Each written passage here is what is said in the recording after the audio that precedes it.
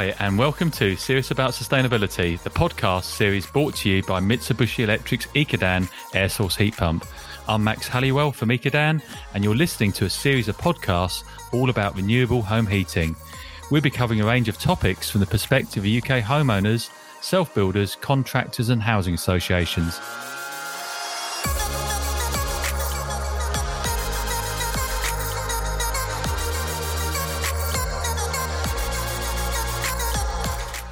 Our show today is called Heat Pumps, the Future Home Standard.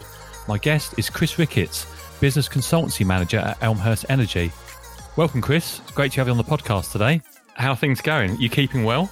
I am very well, thank you very much. Yeah. I'm sort of getting to the end of our summer, trying to appreciate the next heat wave that's supposed to be coming our way, before we head into that. I've got kids, so they'll all go back to school soon, and college. So, trying to make the most of the summertime where we can. August has been a bit of a damp squib so far, but you never know. We might have an Indian summer, as they say. Exactly.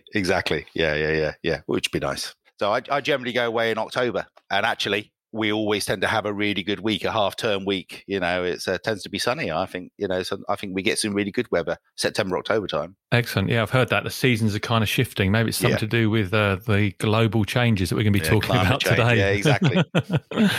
So Chris, Elmhurst Energy, we've been involved and partnered with you for several years now. So there's a relationship between Elmhurst and Mitsubishi Electric.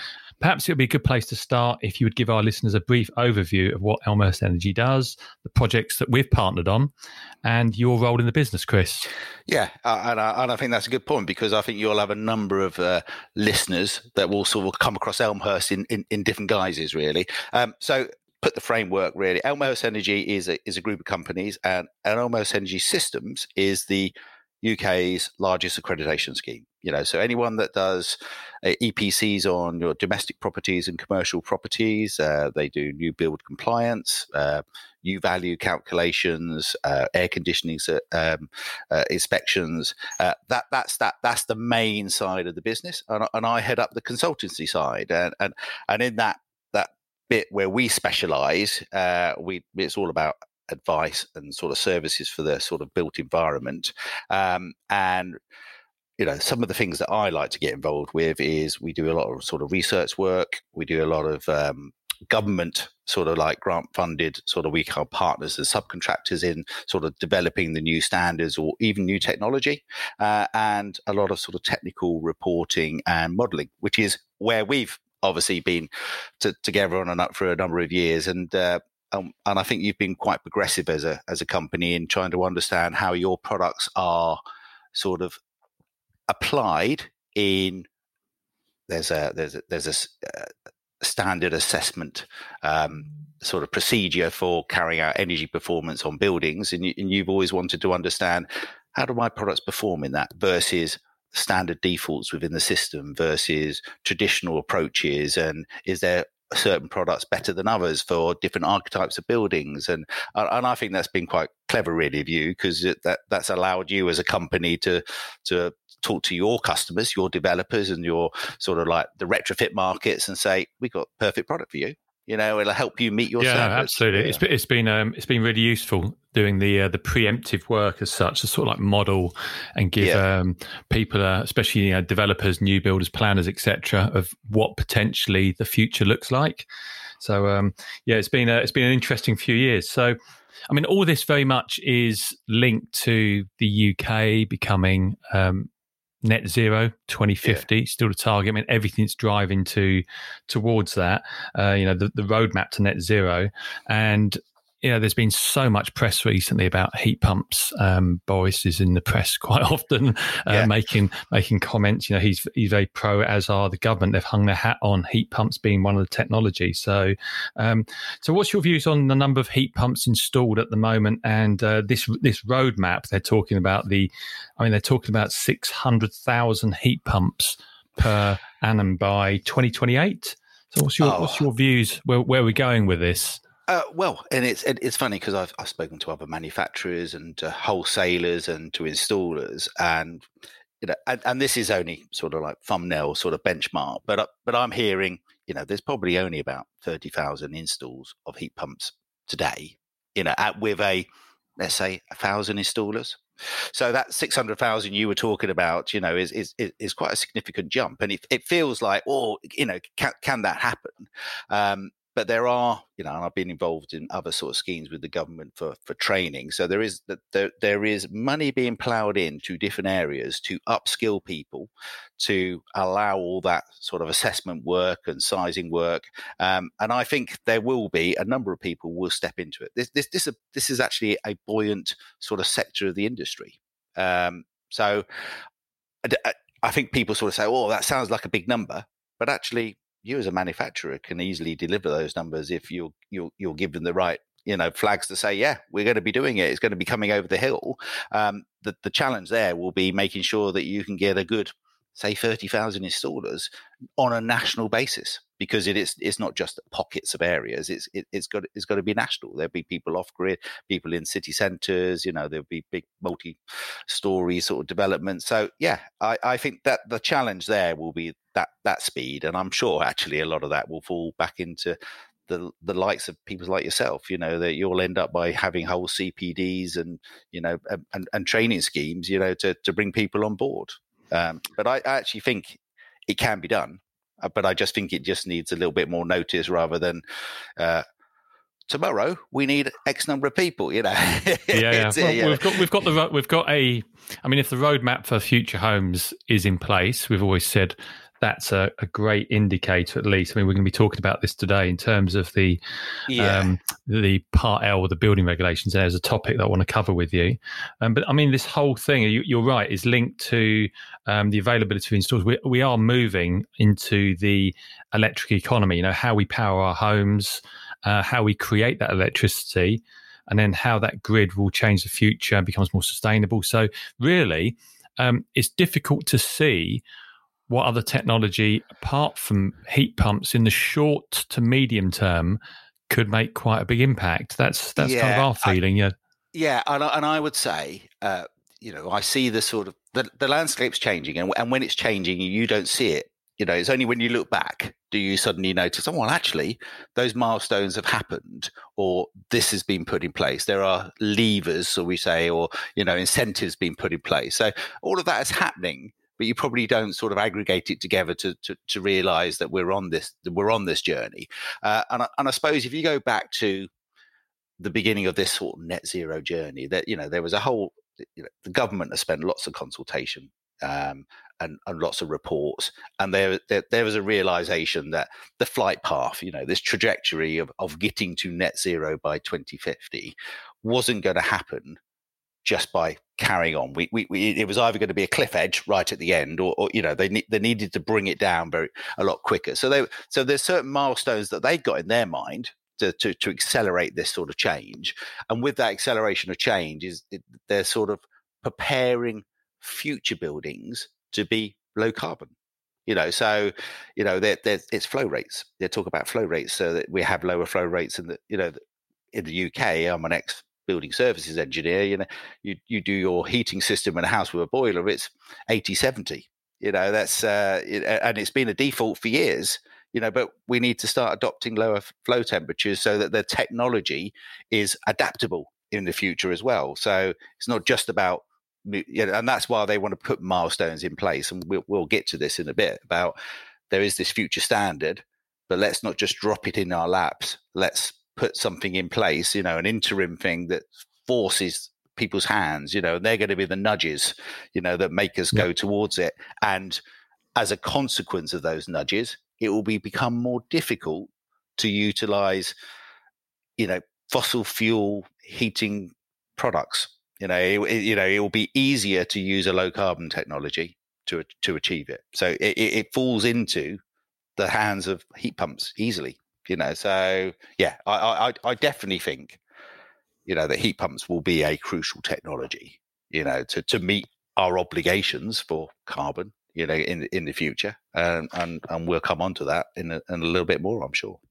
Certainly a lot to take in. So you've started touching on the future building standard. Can you just take us through succinctly what that is? And I think what we talk about that, and then we get into, I think, the first step, which you alluded to, was the changes in the building regulations. So can you just take us through the new future building standard?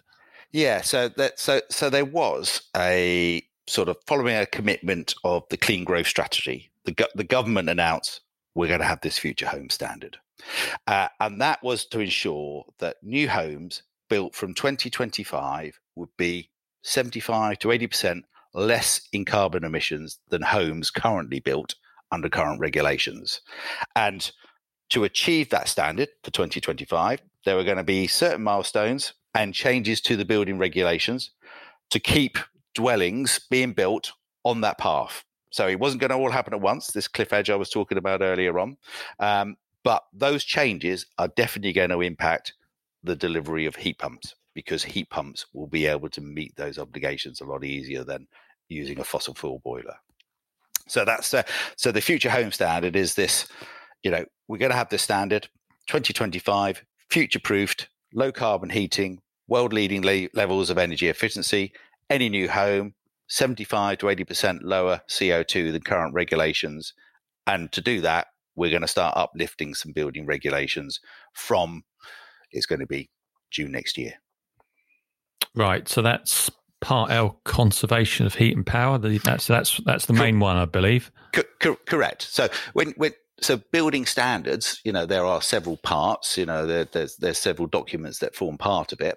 And one of the key areas, if you want to go and build a house today, you have to have an assessment done in your home, the building control officer, and he will want certain documentation populated. And Part L is about the energy conservations, and it's about the energy use of your building, and it has to meet a criteria. And if it doesn't meet that, and if it doesn't get that compliance, you wouldn't be allowed to build it, because it's one of the aspects of building control. So yes, so Part L is the important part of for which is the bit we're interested in. So that's all about. That doesn't look at energy is used for boiling my kettle for a cup of tea like we're having now, but it's all about the energy I'm using to heat my home, for hot water, for heating, which I'm using for ventilation, that kind of thing. Right. So as you've kind of touched on, so the expectation in these new standards will significantly increase what you make, i.e., or keeping what you make with thermal efficiency, I presume, is one level. And then you've got the low carbon side, so pushing everything towards low carbon. And those two things hand in hand, as you say, lowering flow temperatures, which I believe in the consultation they want to limit to 55 for anything, is my understanding. Yeah. So the combination of all these things. So overall, can you just go over what was the overall percentage drop, you think? Did you know that, Chris? Yeah, so I think it was 31%. They in their consultation, they had a number of presentations of saying, if we did it this way, we could do an uplift, of 21% or 31% or something like that. And they were sort of stricter standards. And their challenge was, do we do a low step now and then have a future bigger step for 2025, or do we sort of like go for it now so that a little bit later on isn't such a big impact? And I think this is one of these nudges and one of these levers that the government have decided in the end, that they said, let's go for this big standard of a 31% uplift, because ultimately what they're trying to address is that 40% of our sort of UK's total energy uses is coming from heating and powering buildings. So if they can affect that, then they're having a big impact upon our consumption of energy and the emissions that come as a result of it. Absolutely. I call this the hidden carbon, especially in people's homes. Yeah. We're very quick to point out, large vehicles or international flights, etc. But many people just forget about the carbon emissions from heating their hot water and their central heating system. So it's incredibly important we do this. Yeah, and I think there's been things going on. We'll come on to this in a minute. I don't think we've realised that the national grid for generating electricity, of which we're all using in our homes in some form or another, whether we're using it for heating or hot water, has been progressively changing in the background, and we just turn on, flip the kettle on, or I might be using, I might have heat pumps today, I might have panel heaters, or I'm running a fan. We don't realize where that energy is coming from until somebody sort of tells us. And there are certain apps you can go and look, and you can see how the mix has changed. But it's definitely changed over the number of years, dramatically from the 80s, and even in the last couple of years, it's made a big change. I love that little app. You've probably got it, the Grid Carbon app. Yeah. Where you can see the energy mix at a glance, can't you? And day to day, and I think virtually now you never see any coal. I mean, some days I think it's 50% is coming from renewables, and if it's sunny and windy enough. But it's quite incredible to see the changes, as you say, over quite a short space of time. Yeah, it is exactly. And as that's the consequence that has sort of led them into sort of like saying, well, actually, low carbon technology should be using electricity. That's it, and it just makes it because my grid is now low carbon. I'm not using a fuel, not gas or oil, which is it definitely it's a fossil fuel, and therefore it's got a carbon content, and I'm burning it and I'm discharging that into my atmosphere. If I'm using the electrical grid, then actually my grid is 50% renewable, as you've just mentioned. I'm starting to use a low carbon source, and as that's progressively getting better. So coal has shrunk down. So all of the power stations that are now practically all gas fired. There's nuclear, interestingly, isn't a huge proportion. When I look at the last things I was saying, it was actually a very small proportion. If you open your app now, I can't remember what it would be. There won't be I'm gonna have a little peek at my app now as we talk, see what's going on today. Because they're in sort of decommissioning, and on a windy day, like you say, you look on there and you just go, whoa, and it's peaked 53%, because it's come from wind power. Yeah, not too windy today. So wind's only 5.5%, 1,800 megawatts, whereas solar, 5,800 megawatts, 17.2%. So pretty good.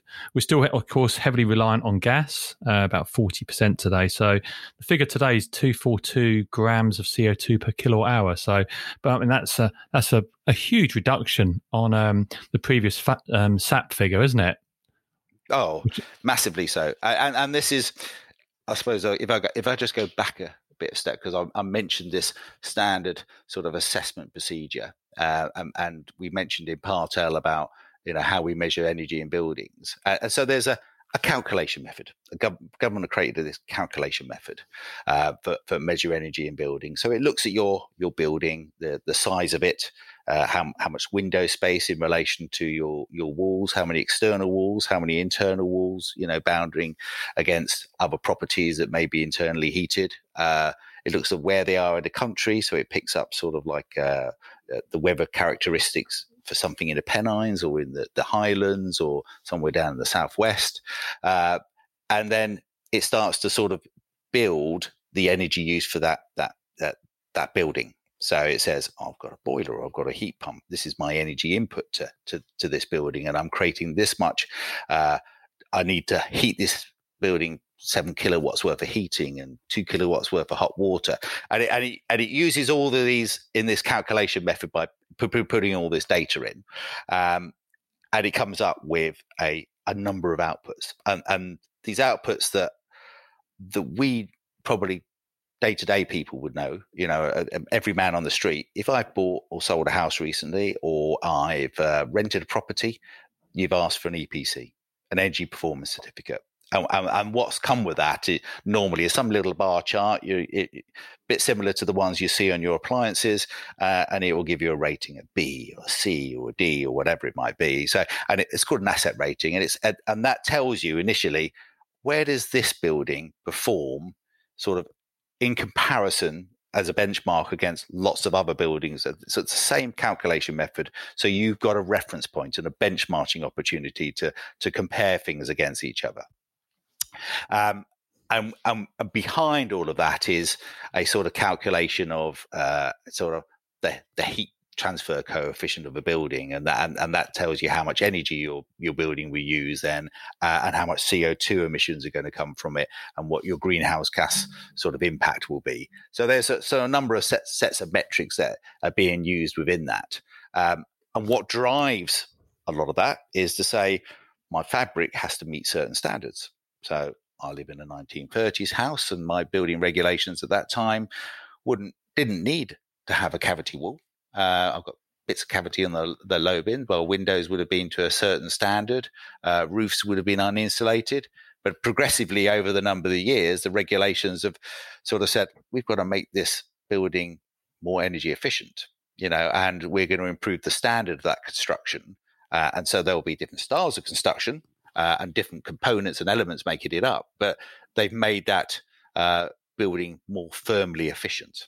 And if you can make a building more firmly efficient, then I have to put less heat input into that, and hence by reducing the amount of energy, that's one way of saving.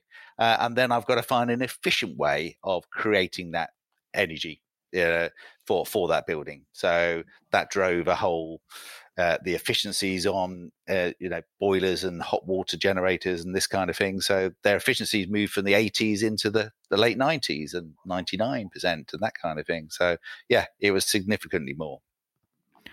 I think we touched on it to start with, the lean, mean, green approach. And the building regulations are just driving that, as you say. Is it every 4 years they're changed? Something like that. Yeah, and I think there was a little bit of a delay in the last set, and I'm not sure if COVID was a reason for that, or or just there's a lot going on, with the government. But yeah, they're always, these are the nudges, these are the levers that people use. If I've got a bit of legislation or regulation in place, people have to comply, and that just keeps making the move each time and keeps dragging. But this is, we're talking about domestic in general here. But that also applies to the commercial sector. It tends to follow after the domestic sector. So, we're talking about all the homes we're living in, but there will be all these buildings, where there'll be a warehouse or an office and these kind of things. They will also have to comply to new standards, and their standards will be nudged forward as well. So, they're part of the building stock that make up our energy consumption in the UK. Of course. So there's a lot of information to take in there, Chris. So let's talk about the timeline for the Future Homes Building Standard. Yeah, and I think because this is like a little mini roadmap in its own way in this whole net zero we were talking about, and there's lots of work to do. So and there will be sort of like technical working groups set up, an industrial task force, and case studies, and early adopters, and for that to be enforced from 2025. So the current milestones are, so at the beginning of this year, January 2021, the Future Building Standard consultation was put out, and that has lots of respondents, from developers to manufacturers like yourself to companies like ourselves, involved with the accreditation and that whole sort of measurement and training of energy in the marketplace. There is. So that consultation was published, and then obviously the government gets some feedback, and they have an understanding. Then they got their finger on the pulse. To get to that standard, then we mentioned talking about bringing some interim standards in place. So December 21, and this is the current timeline we have, there will be an interim Part F and Part L, which is overheating sort of regulations for the building standards. So that they will come out, and we'll understand, okay, so here's my milestone for what we need to be moving in. That gives us 6 months then before they commence. So June 2022, those interim standards will then commence, and anything that's going to be built will have to conform to that building standard from June 2022. Spring 23, then there's going to be some consultation on the Future Home Standard, and with 2024 being the idea that they're going to publish that standard, and it will become in force then for 2025. For that to happen, obviously, then there's a bit of research that's going to go on. So they've given us a heads up. We know what the interim standards are going to be. So there's going to be an implementation sort of stage. They're going to be technical working groups sort of established for the beginning probably of next year. There are going to be some industrial sort of task force. They will look at it, and in particular, what they'll be looking for is developing the evidence space, for implementing the standards. And this is where these early adopters come into place. And, I've been speaking to some developers, and they are looking at different sites, and they're playing with lots of different things, from different fabric construction, to different sort of technology for PV and wastewater recovery, different heating systems, hot water systems, construction in being a thermal mass, low thermal mass and high thermal mass. And they're doing their own work, because they're trying to meet cost models. That's what developers do. They try, and actually, they tend to want to just revert to type because that's what they know. Unfortunately, the time is ticking on. I mean, we were recently doing some work with a developer called Hopkins and Moore, and they seem very ahead of the curve already in terms of what they're doing with heat pumps, especially in off-gas areas. They've basically said, why on earth would you consider oil, LPG, or storage heaters now when you've got a technology like heat pumps available? We visited a development last week, 30 odd properties, various sizes, all with heat pumps. I said it's an absolute no-brainer. Yeah, it's in fact, I worked with on another sort of government research project. This is a company, and that's their whole raison d'etre in life, is that they go and look at communities that are in the rural area, and it's about transposing them from a fossil fuel technology today into heat pumps. And they go and do all their whole assessment, and they build up sort of finance plans and all this kind of thing. They work as a community, and they do it as community sections, and they do that across the southeast. So, yeah. You mentioned the big first step for me that everybody's focused on is obviously this first step change in part of the building regulations. And I think it was this week or end of last week that SAP 10.2 was published. I mean, it was very much, to me, I had a quick skim through it. I'm not an expert, obviously, but looking at 10.1, the big thing for me there is from our point of view and from the industry's point of view, is the grid emission factor is still incredibly low. They've carried it through. Did you have any thoughts on that? Is that what you were expecting? Yeah, and I suppose let me just explain where we are. So the building regulations today use actually a SAP standard 2012. It's and so the new one is not being called 2021. It's being called SAP 10. So SAP 10 is going to be the calculation method, and the 10.1 and the 10.2 are sort of iterations as they've gone out to consultation, had some feedback. Okay, this is what we now need to make as our sort of defaults within that. So that will be the U values for the fabric, but also as part of the calculations, there are a number of aspects they use. Cost of electricity, the as you just mentioned, the sort of different fuels will have a different amount of emissions that are associated with them. And previously, they actually benefited things like oil and gas for rural. We were just talking about rural things. So they made it easier for buildings that were off grid to comply by adjusting these factors. So what they've done now is, because we've decarbonized our network, our national grid, electricity then has got a better sort of factor associated with it.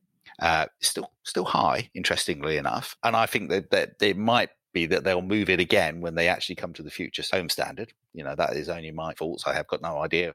They sometimes make some changes to nudge it a little bit more. They incentivize, as a consequence. They may incentivize people by going to electricity, by making it easier to comply, because these will be factors within the compliance. There are a number of metrics. I suppose I should step back one bit. In the assessment procedure, there are a number of metrics that have to be met. And it's not just a number 22, I've got to be less than 22. It's a calculation. So they compare the home or the dwelling that you're doing against a notional building, which is of the same volume and same size as the one you're actually doing some calculations on, against certain set of factors of U values and grid factors and CO2 factors and energy and this kind of thing. And therefore, you can manipulate lots of aspects of your building to meet your compliance. So you can be really, really firmly efficient, but actually you still be penalized because you've chosen a dirty technology, say, like an oil, and therefore your CO2 may be too high. And it's one of the metrics that it wouldn't meet on. And so you get this sort of like, generally the fuels you're using, whether it be mains gas, oil, LPG, electrics, but bear in mind what we're dealing with heat pumps is I'm not just taking direct heat electricity into a panel heater. I've got a coefficient of performance essentially, so for every kilowatt I'm putting in or drawing out of the grid, I'm getting the equivalent of 2.5, 3, depending on your coefficient of performance. Indeed, yeah. So you're getting you're uplifting that energy. Correct. And that's why with using electricity, a decarbonised grid, heat pumps fit that model perfectly because you're getting that uplift. But and we've done it when we've done our modelling, haven't we? You look at these areas that they need to meet on this sort of these metrics, these compliance metrics, primary energy, carbon emissions, and you put a heat pump in there. I don't have to worry about my carbon emissions. I've met it already because I'm using something that is is already multiplied. I've taken kilowatt and I've got 3.5 kilowatt out of it or whatever. So I'm meeting my carbon emissions easily. I've got a challenge about making sure I meet some minimum standards around my sort of fabric and the sort of services. And all of those metrics, they feel they compete a little bit, so you can't just, but by complying with one, you sort of force a problem somewhere else sometimes. But they're aimed to give you a sort of a balanced approach of energy use. So they're trying to get you to control the amount of energy you're putting into a building by being firmly efficient. They're trying to make you then use an energy source which is low in carbon. And if you choose not to use a low in carbon one, then you're going to have to do something better with your fabric, or you're going to have to offset it. So they're forcing your hand in a way, in different ways, which is why it falls very much into the sort of the lap of heat pumps, because you meet on lots of different areas for it, and I think that's what, because the primary energy aspect you've got there is electricity. Like I say, we're going to go back to that decarbonised grid element that we've got. They've improved it compared to what it used to be. There used to be a big penalisation on electricity. They've actually made it better versus old standards now. And if you look at things like gas and oil and LPG, there's been sort of negligible sort of changes on those. So electrics selling to grid and taking from the grid have really benefited from it. So that's falls into the hands, like I say, of heat pumps. The Mitsubishi electric Ikadan air source heat pump switched from fossil fuels like oil, LPG and storage heaters to clean, renewable home heating.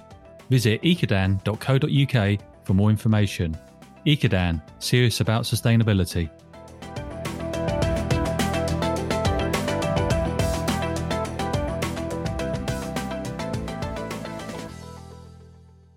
So there's an awful lot happening. There's the good news is there's a timeline, there's a plan, but right now, what does this all actually mean to developers and builders, people making changes to buildings? What does this actually mean? It's like now in the short term. Yeah. So today, if actually this is one of the aspects they changed in the consultation. So if I've started a plot today and I'm allowed, as soon as I've done the foundations and I've put one building on that plot, I can develop the rest of that plot to those previous standards.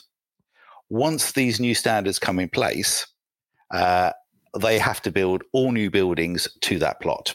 And that actually means if there's a change as well, if they that, because it's now not on a plot basis, it's now on a construction basis, of each site. So actually that will mean that people will be buying homes that are current regulations rather than some site that was started. This is the breaking ground correct rule that a lot of people are really unhappy about. You could potentially be buying a property maybe 2 2 generations old in terms of building regs. Is that correct? Yeah. I mean, essentially, if I developed a site, and there might be a plot of land at the end of it, which, because developers build, as they need. They don't just go and build 100 houses and then just hope they can sell them all.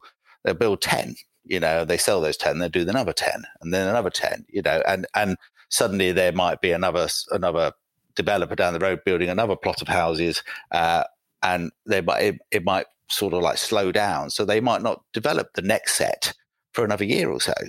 So these things come out of sync really very, very easily. So you could have bought a house in one plot year one, and they might have finished that plot, I don't know, 5 years later.